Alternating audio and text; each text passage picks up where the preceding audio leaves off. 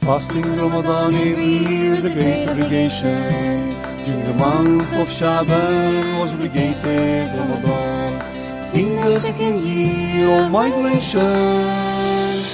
Fasting Ramadan every year is a great obligation. Welcome, dear listeners, to the fourth installment of the AM Drive Time show in the English series called Ramadan Around the World. For the Arabic series, tune in to the next episode with Abir for her series called Tufu Shuf. The following is a compilation of pre-recorded segments prepared especially for the month of Ramadan. First, we shall begin with a brief outline of one of the countries of the world. Accompanying this is an interview with a member from our ethnically diverse Muslim community, in which they will share with us some information about their traditions from the beginning of the holy month of Ramadan up until the blessed occasion of Eid al-Fitr. Amid some beautiful chants that put us in the atmosphere of this time of the year, we also have some lovely poems layered with encouragement to properly utilize our limited and fleeting time. In our lineup, we also have a piece of dialogue that is rich with benefits. We want to carry on with our text and win competition, so stay alert, as we might ask the question at any point during this episode. However, be warned, as the Ramadan text and win questions have a specific WhatsApp number separate from the 2MFM WhatsApp number, which will be mentioned alongside the question. And finally, we conclude this lineup with a short religious benefit. The AM Drive Time team would like to congratulate you on the advent of this blessed occasion and wishes you well during this month. We hope that you keep in touch with us during the upcoming Text and Win question, and we hope to reconvene with you all for our live episodes after the month of Ramadan.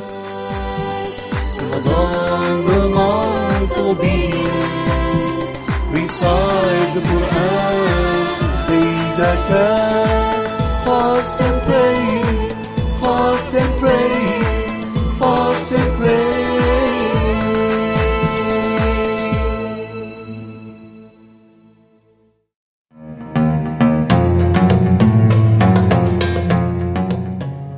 We are now beginning the core segment of our series in which we speak about Ramadan traditions across the world. First, let us introduce our chosen country for this episode. Today, we are speaking about Turkey.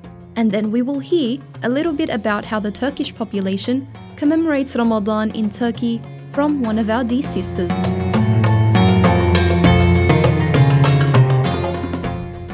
Turkey, or present-day Türkiye, is located partly in Asia and partly in Europe. It borders on 8 countries and is among the largest countries by landmass and population in that region.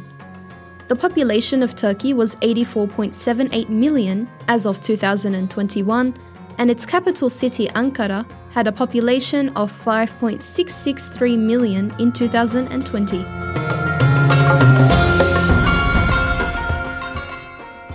Many regions in Turkey are mountainous. The highest peak in Turkey is Mount Ararat, which is over 5,000 meters high. The elevation of the land is a contributing factor in Turkey's famously frigid winters.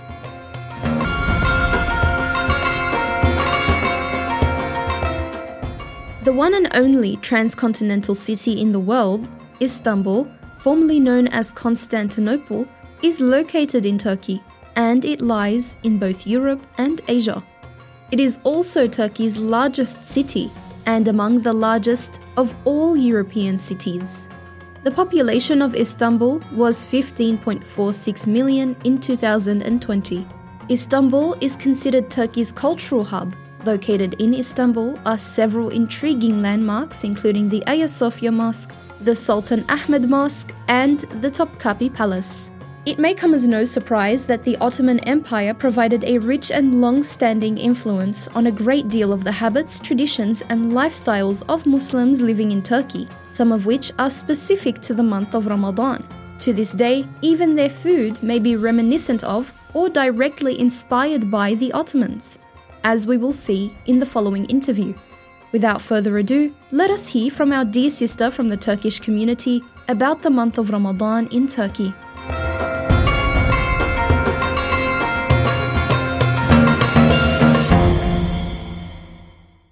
Welcome to the special Ramadan segment, Ramadan Around the World, where some of our dear brothers and sisters from a variety of different countries and ethnic backgrounds tell us about the way they would commemorate the holy month in their home country. Today I'm joined by Dilek Çakır. Welcome, Dilek. Where are you from? My parents are from Turkey originally, but I'm born and raised here. Okay, so your background is Turkish. It is. So do you want to tell us a little bit about how Ramadan is declared to the Muslim public in your country? Well, there is a very long Ottoman history in Turkey, and they still try to uphold the traditions that originate from the Ottoman Empire. So originally what would happen is when the moon was sighted, they would shoot the cannons, and that's how they would declare that Ramadan has started. Now they still try to do that in certain places, but because of safety issues and things like that, it's not as common all over the country. But for example, in Istanbul, they will still do it, but it's guarded by military and police just to ensure the safety of the public. Yeah, mashallah, that's amazing. I mean, I don't think that's very common in many other places, but that's such a unique way of announcing the month. It's so distinct that you hear the cannons and you know that it's Ramadan. Subhanallah. That's an amazing way to mark the beginning of the month. Yes, definitely. People would already be waiting for the declaration of the month of Ramadan beginning. Mm-hmm. So as soon as they heard it, they knew that, it's Ramadan, and they'd greet each other as such. MashaAllah. And how can you miss it? No, absolutely. That's right. You can't miss it. Yeah. Okay, so you weren't raised in Turkey, is that right? That's right. So can you tell us about the traditions that your parents upheld in this country from Turkey? Well, it's probably very similar to Lebanese traditions or other Arab cultures. The first night that they declare that it's Ramadan, they'll always go to pray the Taraweeh prayer. And then obviously, we have the suhoor. In Turkish, they say sahur. Mm-hmm. Very similar, obviously, yep. So they get up for sahur, and we have just light meals, and then the fasting, and then for iftar, again, it's a nice celebration and celebrating family and togetherness, and everyone's usually iftaring with an extended family, particularly on the first few days. So is there anything that you feel has been lost that was maybe originally something that your parents practiced back in Turkey that they weren't able to bring with them here? Yes, for sure. In the town that my parents both grew up in, for suhoor, they would walk around with the drums and they'd say the takbir as they're walking through the streets to wake everyone up for suhoor. That's obviously something they weren't able to bring with them, and they had to leave that behind, unfortunately. And they do speak of it fondly when they remember that, and that is something that they sorely miss. MashaAllah, I can imagine, because hearing that, again, how can you miss it? Yeah, the recurring theme of loud noises, isn't it? Just to make sure that everyone is aware of everything that's going on at all times. It's nice though. It promotes that unity amongst everybody. Yeah, and it's the atmosphere. It builds the atmosphere. That's right. It's all part of that tapestry absolutely. of what Ramadan is in Turkey. That's really beautiful. Yeah. MashaAllah. So we did start talking about some of the habits that they have for suhoor in Turkey. Can you tell us a little bit more about the habits for suhoor, and in particular the foods that you eat during that time? For Turks, breakfast is a very important meal of the day. So when people in Turkey and Turks in Australia, when they get up for suhoor, they do make a point of eating those normal breakfast foods that you'd have. So, for example, you definitely have eggs on the table. Mm-hmm. You definitely have olives, cheese, tomato, cucumber. You have menemen. Menemen it's a Turkish dish where you cook the eggs, you scramble eggs with onion and tomato.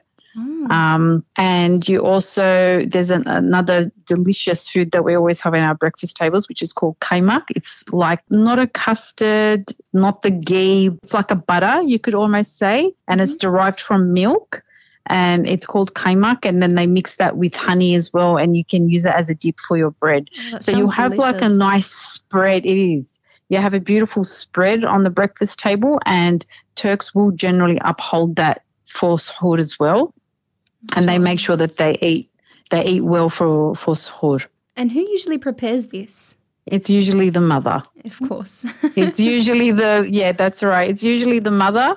And if she's blessed enough to have daughters as well, they usually will get up and help as well with the breakfast. MashaAllah. And I'm sure, that really also helps to build that atmosphere of Ramadan.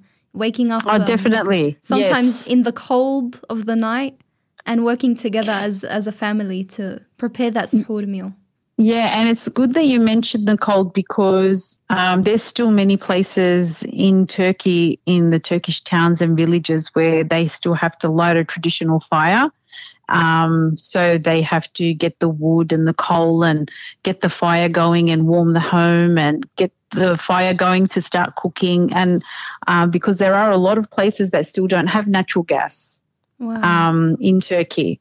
Even my parents' town where they're from, they have electricity, obviously, but there is no natural gas. So people still resort to the traditional heating methods and cooking methods where they can. That's, subhanallah, that's amazing. I mean, you would think at this point in history, it's very, very rare to find people that don't have the resources that we have. We're very blessed. Yeah. Alhamdulillah. We are. Alhamdulillah. Yes, so they would have to get up and, heat the home, prepare the food, and still have that beautiful spread ready for everyone to prepare for the day of fasting. MashaAllah. And when it comes to that day of fasting, when it comes to breaking your fast on the first day of Ramadan, who hosts that first iftar? It'll usually be one of the mothers. So, for example, I'm married and it could be my husband's mother or it could be my mother. Generally, it'll be the husband's mother who'll host the first iftar. And then, then you'll go to the woman's mother as well. So usually it's one of the parents who'll do it. And everybody will gather there with their families. MashaAllah. And do you typically take something with you when going to an iftar? Yes, so normally we'll take sweets with us when we're going for an iftar. Usually someone will bake something at home, or we have traditional, baklava sweets. Yes. And we make those, many different types of Turkish sweets. So someone you'll usually make one of those and you'll take it with you. MashaAllah. And it takes the pressure off the host of having to make the sweets as well. That's true. MashaAllah. Yeah. That's the point of it, isn't it? So that we can all share the effort of preparing a meal, especially for that first day, because usually a lot of people go all out for that first day. The load is heavy of making that big meal. So It is. It's a lot of pressure. It is the first one. You worry about ensuring that the food tastes good. Is there enough that there's enough food for everybody? Yes. So it is just it's nice to just give that lending hand as well. Yeah, it's true. On that first day for the host. And I think for the first day, a lot of us forget that we get full so quickly, so we over prepare. Yes, that's true. That is true. What about the staple dishes that you always find on the table during Ramadan in a Turkish household? You will not go to iftar at a Turkish home without the soup to break your fast with. The soup. So there will always be soup. You break your fast on dates and water, but the first thing that you eat will be the soup. Can I ask why? Because Turks believe that the soup warms up your stomach and opens your appetite. Wow. Because it's nice and warm and it's Easy a to liquid. digest. It's not hard. That's right. It's nice and soft and easy for the stomach to digest, and it opens your appetite. Yeah. So they genuinely believe that your stomach is cold and hard without that soup because you haven't eaten the entire day, and it's just hard on the stomach to just go straight into a big meal. Yeah. Without having the soup. I'm sure we've all experienced that as well, especially on that first day again. When Yes, we think that, I think so. when we think that we're hungrier than we actually are. Yeah, that's right. Yeah. And it'll be a range of soups as well that you see, different types of soup. Turkey has a handful of very traditional soups. So it could be any one of those. Would you like to share with us a few? The one that you'll always find in my mother's home is the Turkish lentil soup. Mm-hmm. And if you go to a Turkish restaurant, usually they'll have that on the menu. It's usually a yellow, thick-looking soup. I don't know if you've ever tried it. I've seen, yeah. It's very delicious. It's a lentil soup. And depending where you're from, you might have yayla çorbası. Yayla çorbası is a yogurt-based soup. Okay. So they make you know how in the Arab culture and in the Arab cuisine you have where you cook the zucchini in the yogurt? Oh, the kusa, yes. The kusa, yes. Yeah. So you cook the kusa in the yogurt. It's the same kind of concept. It's that warm yogurt soup. Oh, wow. MashaAllah. I don't think I've ever heard of a yogurt-based soup before. That's so interesting. Yeah. Where we are from the Ege, which is the Mediterranean, and usually you'll have the lentil soup on the table. MashaAllah. So I want to ask, how do you prepare this specific lentil soup? So every household will have their own little method of doing it. So I'm just going to tell you how my mum makes it. Mm-hmm. And I'm not just saying it because she's my mum, because most people will say this about their mum's food, but her lentil soup is actually very, very nice. And most people will come to her for her recipe. Yeah. It's very simple. So the first thing you'd have to do is fill a pot with water and put either red lentils or yellow lentils. Some people use red lentils, so the soup has a more of an orangey color to it, but we normally use the yellow lentils. And then you can add an onion in there. You can add potatoes in there. You can add some carrot in there, and you boil it until the lentils and everything in it goes soft. But the way my mother makes it is she just uses the yellow lentils only. Yep. And so then you boil it until it goes soft. And in another pot, and this is a secret, and this is like what they call the restaurant secret as well, to make that delicious yellow lentil soup, you get a tablespoon of butter and a tablespoon of flour, and you mix those together until you get that, it turns into like a paste. Yeah. Yep. And then you add your boiled lentils and the other vegetables, if you've added them, into the second pot where you have that buttery flour paste. Yeah.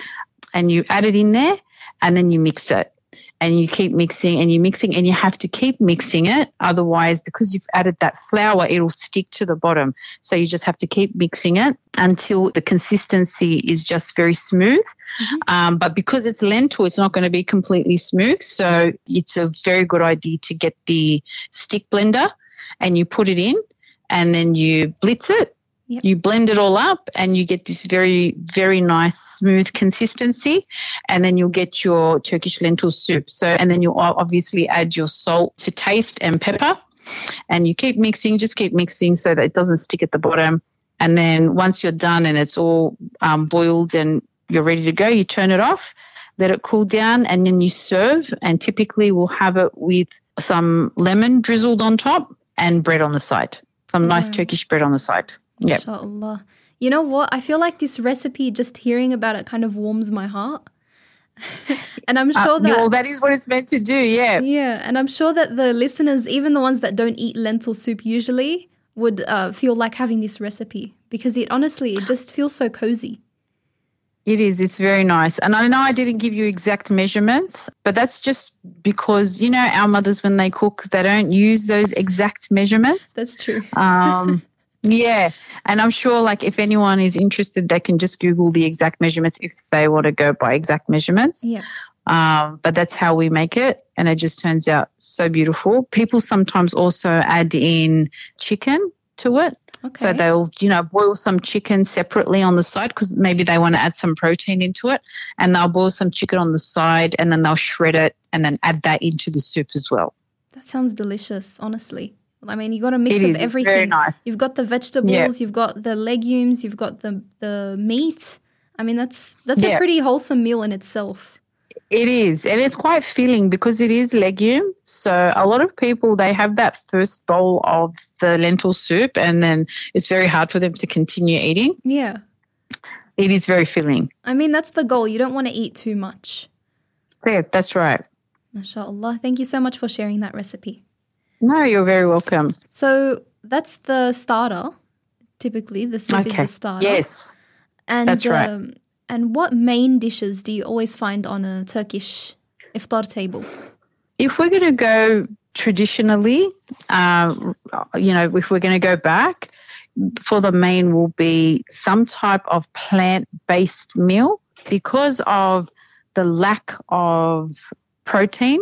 Okay. Back in the old days, you'd have, for example, lubia, and fasulye, and those types of dishes as your main, and then there'll be a side. Obviously now, because we, live in a country which is full of blessings, we can eat the protein every day. So in modern days, you'll have the protein as a main. So you can have chicken and usually lamb. Turks usually stick to lamb. So one or the other. But traditionally, people didn't have access to protein like we do today. So it would be some type of legume-based main meal. And there did be some salad. There'd be some rice as well. Sounds delicious. MashaAllah. Yeah. But I want to ask you about your favorite food. What is it that you look forward to from the Turkish meals that you eat during Ramadan? Doesn't matter that it's in Arab cuisine as well, because I love lubia, but in Turkish, we call it taze fasulye. And Turks, when we cook the taze fasulye, so the lubia, we cook it as a tomato base. We don't add meat to it. Okay. And we usually have it with rice on the side. So that's definitely something that I really look forward to during Ramadan. And again, especially if I get to have it at my mum's house, because she makes a very beautiful lubia. It's definitely a fan favorite, that lubia. Yes, I think so. It's so nice. And fasulye as well. I really enjoy that as well. So either one, I'll be there eating it. So you really enjoy your legumes, your beans? Yes, I think, like I said earlier, Turkish traditional foods are very much legume-based because of the lack of access to protein in the old days. And I think it's something that my mother upheld in her cooking, even when she came here. And it's what I grew up with. So I do enjoy it, definitely. I was actually invited to my auntie's house last night, and she had a chickpea soup, which is also quite popular in Turkey, but I'm not a big fan of it. But I just wanted to highlight how much we eat the legumes in Turkish culture. And obviously, if you were lucky enough in the old days, you'd have the access to the lamb or to the chicken, which is, again, very, very popular still to this day. MashaAllah. Thank you so much. And you're welcome. What about when it comes to desserts during Ramadan? Is there anything specific? Because I know you mentioned baklava, and I know that a variety of countries have some variation of that dessert. Is there anything else? Something specific to Turkey and something specific to the times of the Ottomans is a Turkish sweet called güllaç. And it basically means rosy meal. Okay. And it's something that was made specifically for the sultans because they loved it so much during Ramadan. Again, it was probably because a lot of people didn't have access to all these different ingredients. Ingredients people just generally had access to simpler food.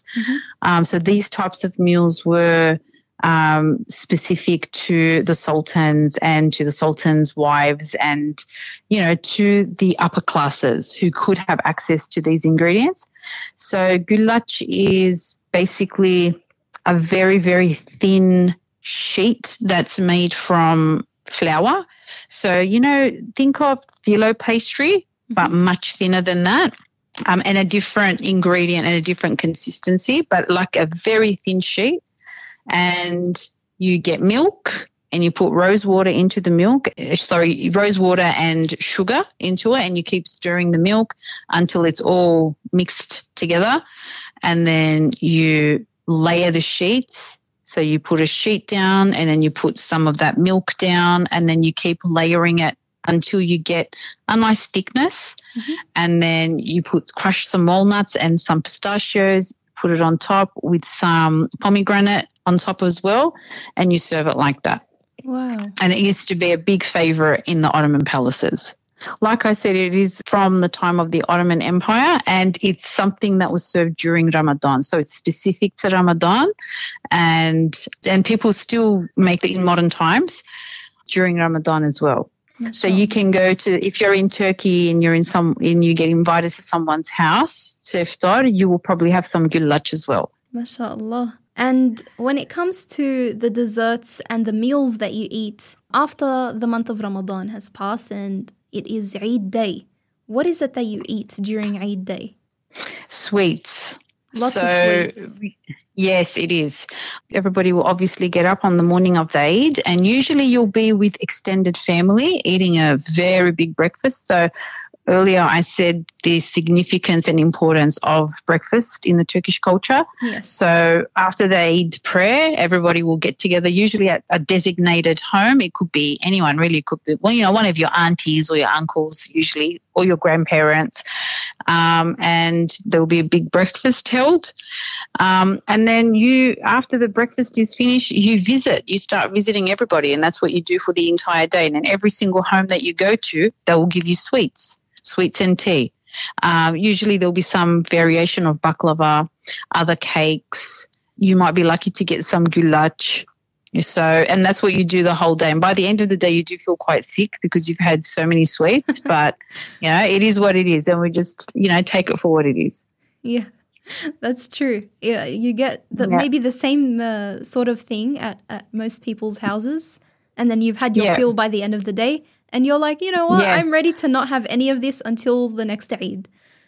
That's right. And then you can't say no because they've spent days making those sweets for the Eid because they're anticipating visitors, so they prepare for it. And when you go to their home and they offer those sweets to you, you say no, they do become quite offended by it. So you have to eat. Yeah. Now, what about when it comes to savory dishes? Do you have any savory dishes in particular that you eat during the Eid day? Yes, börek. So I don't know if you've ever seen it around and about in any of the shops, but börek is, again, it's a type of pastry. Yep. Is this the meat pastry? And you can add anything into it you like. Generally, you have a meat version and you'll have a spinach cheese version or just the cheese version. And again, it's a layered pastry, but a different type of pastry. So many, how there's so many different doughs and pastries that you can make. Yeah. And so the börek pastry is one where the dough becomes very stretchy and you can just pull it really wide out and very, very thin. And you just layer that dough, that pastry with onions and meat and cheese and spinach, whatever vegetables you like, you can add it, and you just roll it up into, think of like a snake shape.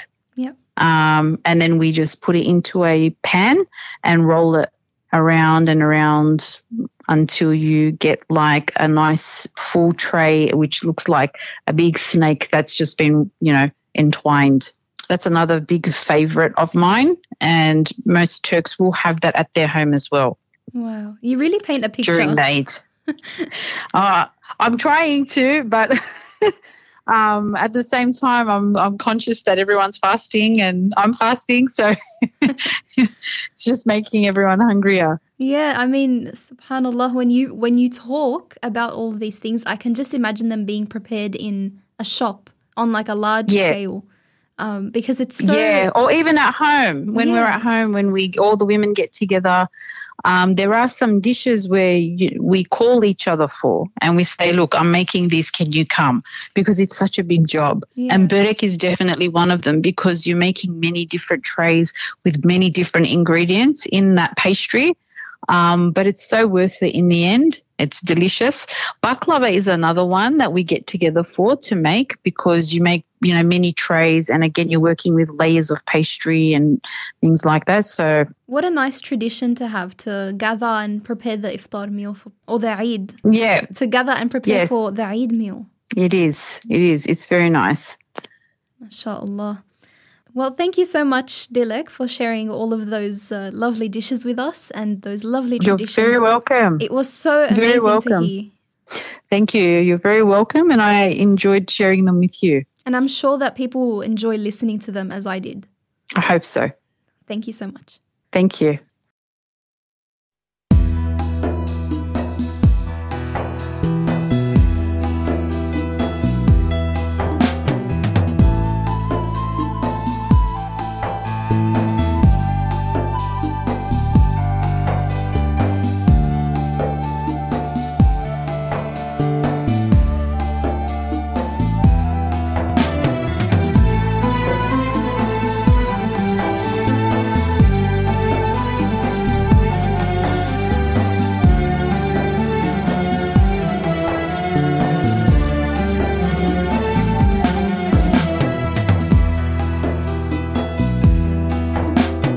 Recep Şaban ayından sonra gelir Ramazan.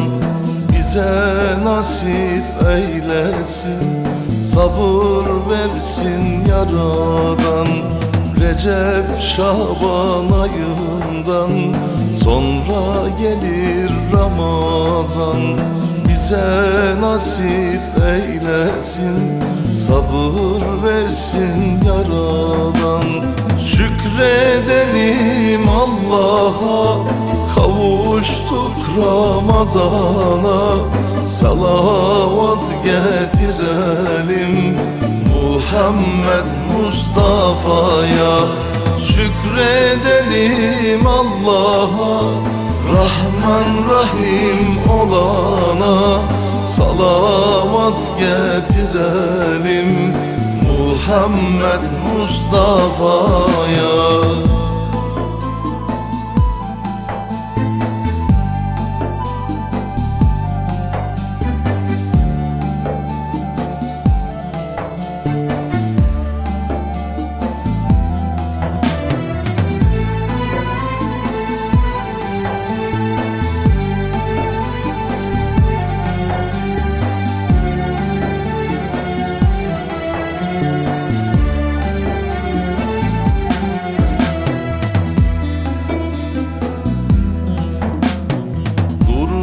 Yağar aleme, müjdeler var mümine. Nefsini terk edene, hak yolunda gidene. Nurlar yağar aleme, müjdeler var mümine. Nefsini terk edene, hak yolunda gidene. Şükredelim Allah'a, kavuştuk Ramazan'a. Salavat getirelim Muhammed Mustafa'ya. Şükredelim Allah'a, Rahman Rahim olana. Salavat getirelim Muhammed Mustafa'ya.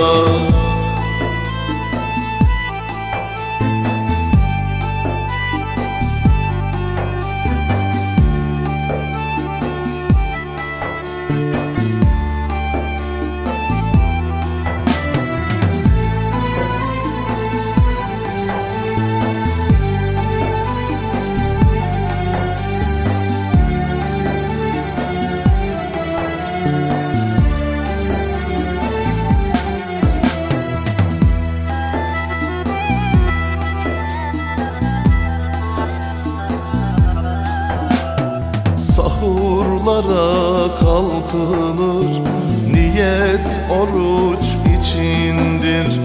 Nefse zincir vurulur, melekler şahit olur. Sahurlara kalkılır, niyet oruç içindir.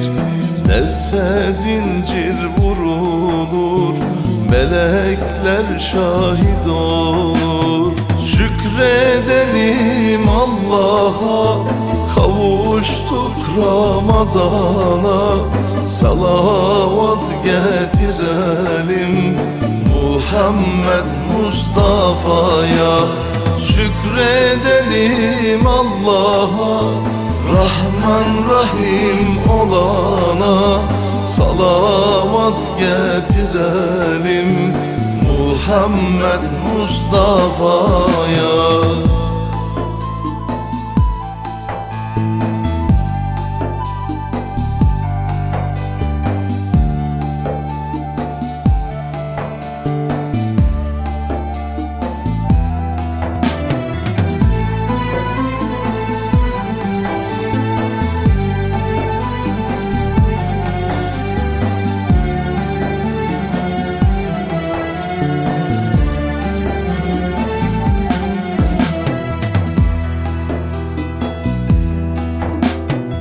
Oruç bir ibadettir, zekat Allah emridir. Fitreler de verilir, fakirler de sevinir. Oruç bir ibadettir, zekat Allah emridir. Fitreler de verilir, fakirler de sevinir. Şükredelim Allah'a, kavuştuk Ramazan'a. Salavat getirelim Muhammed Mustafa'ya. Şükredelim Allah'a, Rahman Rahim olana. Salavat getirelim Muhammed Mustafa'ya.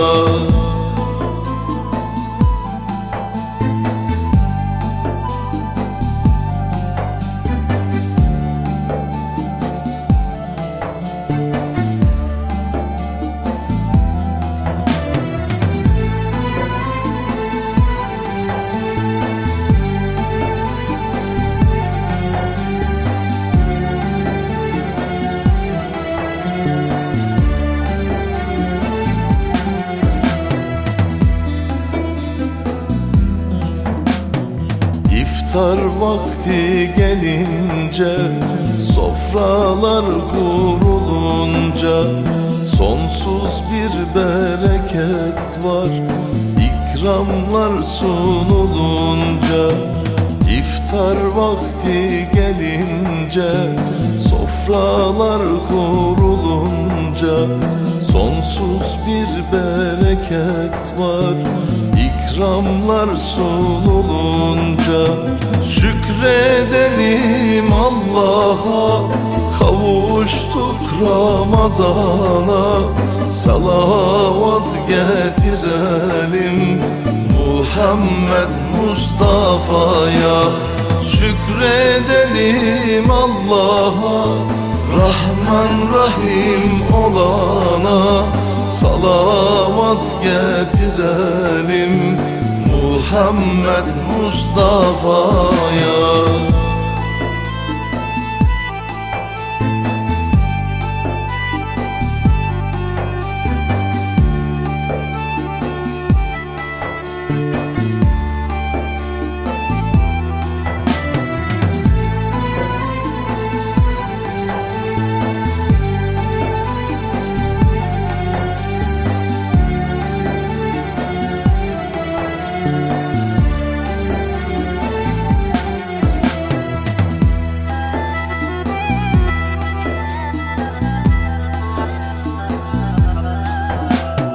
Nefsimizi yenelim, teravihe gidelim.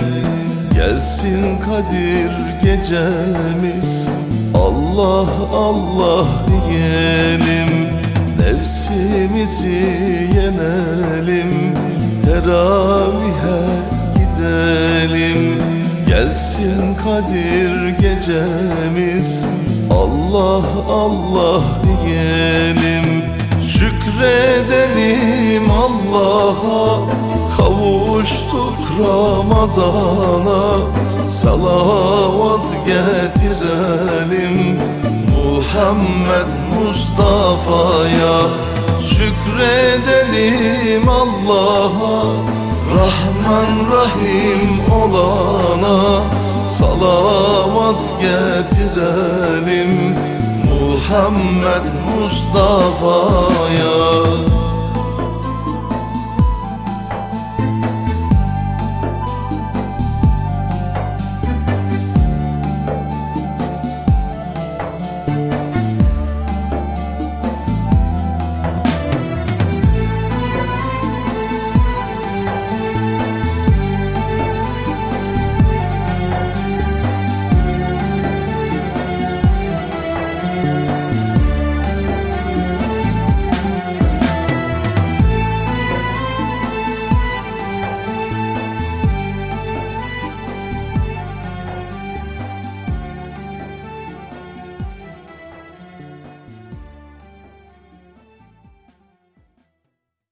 Now comes the quiz portion of today's episode.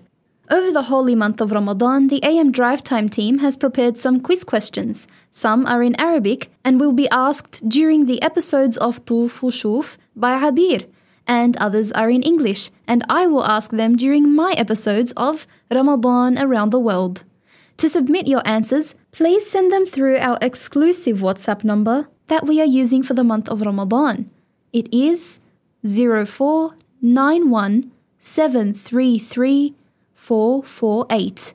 That's 0491733448. The winners will be selected at the end of the month of Ramadan, so ensure that you are following along and answering all of our text and win questions. Are you ready? Here is today's question.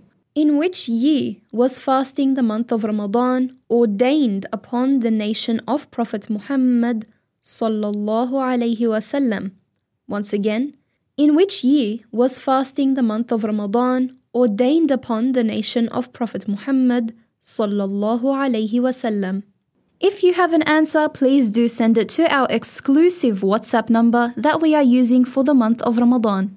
Once again, that number is 0491733448. That's 0491733448. Ramadan Mubarak from the AM Drive Time team.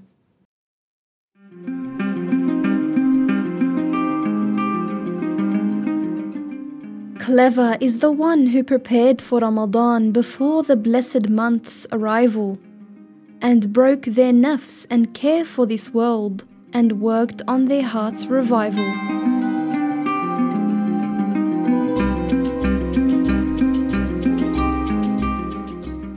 Clever are those who start their day reciting the words of protection, praising Allah and thanking Him with a sincere intention.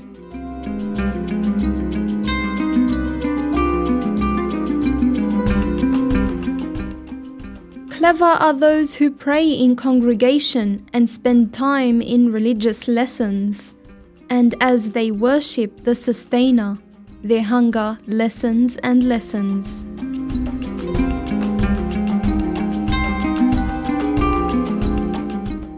Clever is the one who raises their sleeves and helps with food preparation, and when breaking their fast with their family, reminds them to make supplication.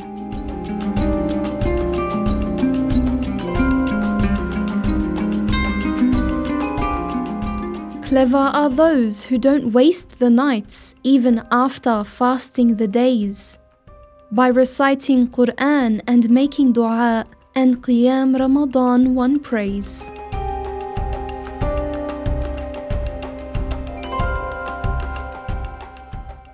Be amongst the clever ones for the remainder of this month, and remember that Ramadan in every year only comes once.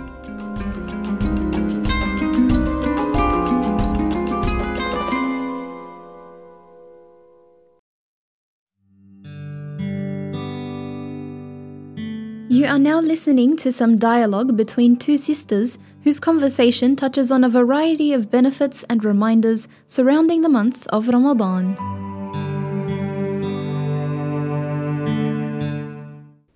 السلام عليكم ديما كل عام وأنتم بخير. وعليكم السلام آية وأنت بخير. You know something, I've been meaning to ask you, what is your goal for the month of Ramadan? With the end of the month rapidly approaching, what are you hoping to have achieved? That's quite a heavy question, but I do have an answer for you. As with every day that a person is privileged to wake up, the goal is to be better than you were before. So my goal is to make each day better than the previous night, and each night better than the previous day. MashaAllah, that's a great goal. But how do you expect to make a drastic change overnight on a consistent basis? No drastic change, not at first at least. It all starts with an intention. You might have a long-term goal that you want to reach. Set the sincere intention that you want to improve your situation for the sake of Allah. Then, what naturally follows is all the small decisions that you make along the way. I see. So these small decisions are like the habits that you build gradually? The things that you do consistently until your goal starts to materialize?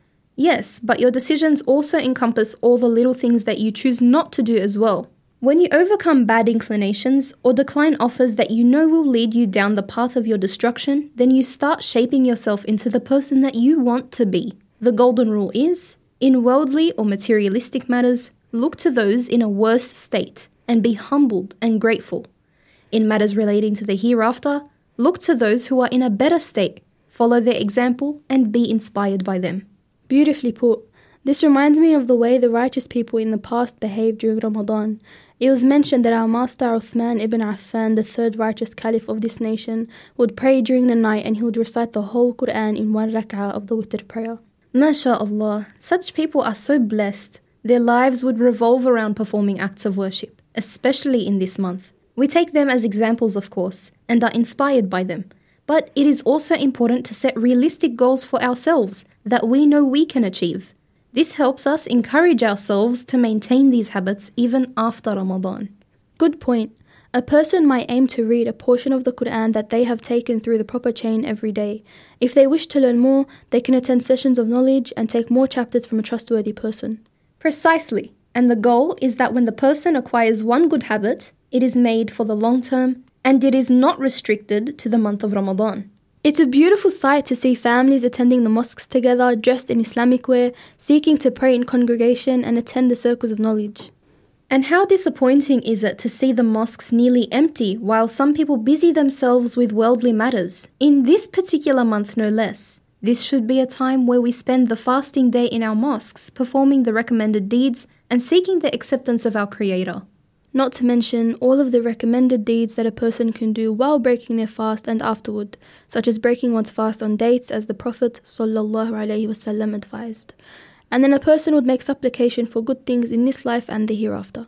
There's also Tarawih prayer that one can do, and one can also continue reciting the Quran, attending lessons and making dhikr as they had been doing during the day.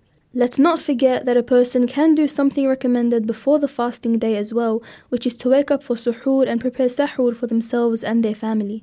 And what a day that would be, full of acts of obedience. I like this goal of yours, and honestly, I think that's my goal now too. May Allah enable us to spend what remains of this month in obedience to Him and guide us to what is best for us. Ameen.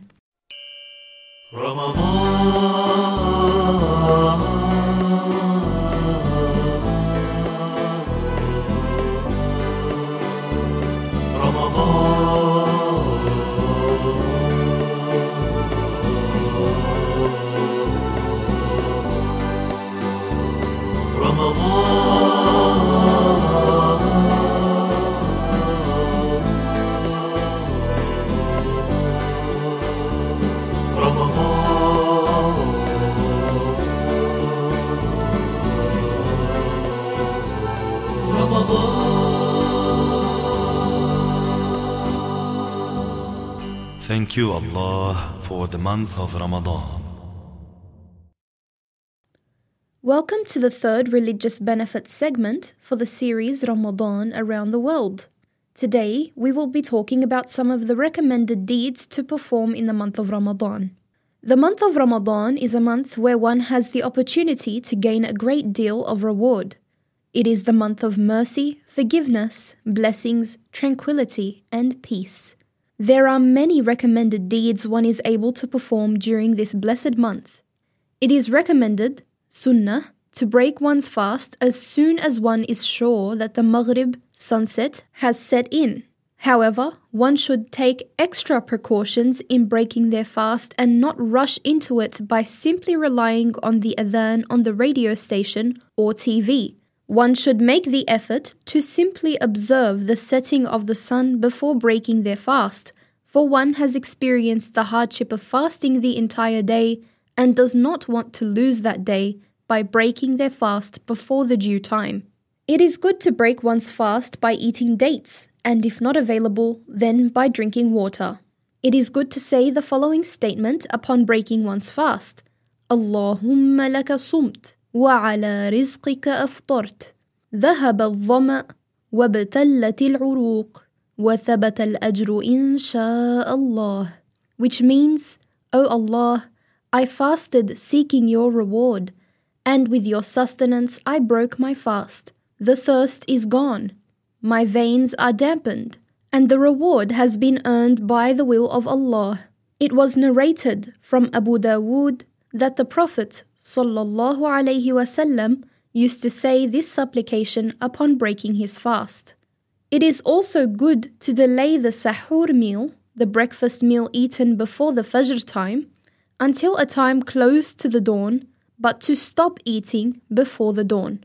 Refraining from gossip, cursing a Muslim, and other sins is more emphasized while fasting. In committing some sins, the reward of one's fasting might be lessened or lost. If someone curses another, let the one who was cursed abstain from responding with a similar curse. Instead, let them say, I am fasting, I am fasting. Paying the optional charity to the poor, reciting the Quran, staying in the mosque that is waqf with the intention of i'tikaf, especially during the last 10 days of Ramadan, praying the Taraweeh prayer, and inviting others to break their fast on food which you provide are all rewardable acts. The month of Ramadan is a great opportunity for one to gain a great deal of rewards. The reward is earned by performing the obligations in worship and obedience to Allah, and by performing many recommended sunnah deeds. Let us not waste our time during this blessed month. May Allah enable us to spend what remains of this month in acts of obedience, and may Allah accept our good deeds. Ameen, and Allah knows best.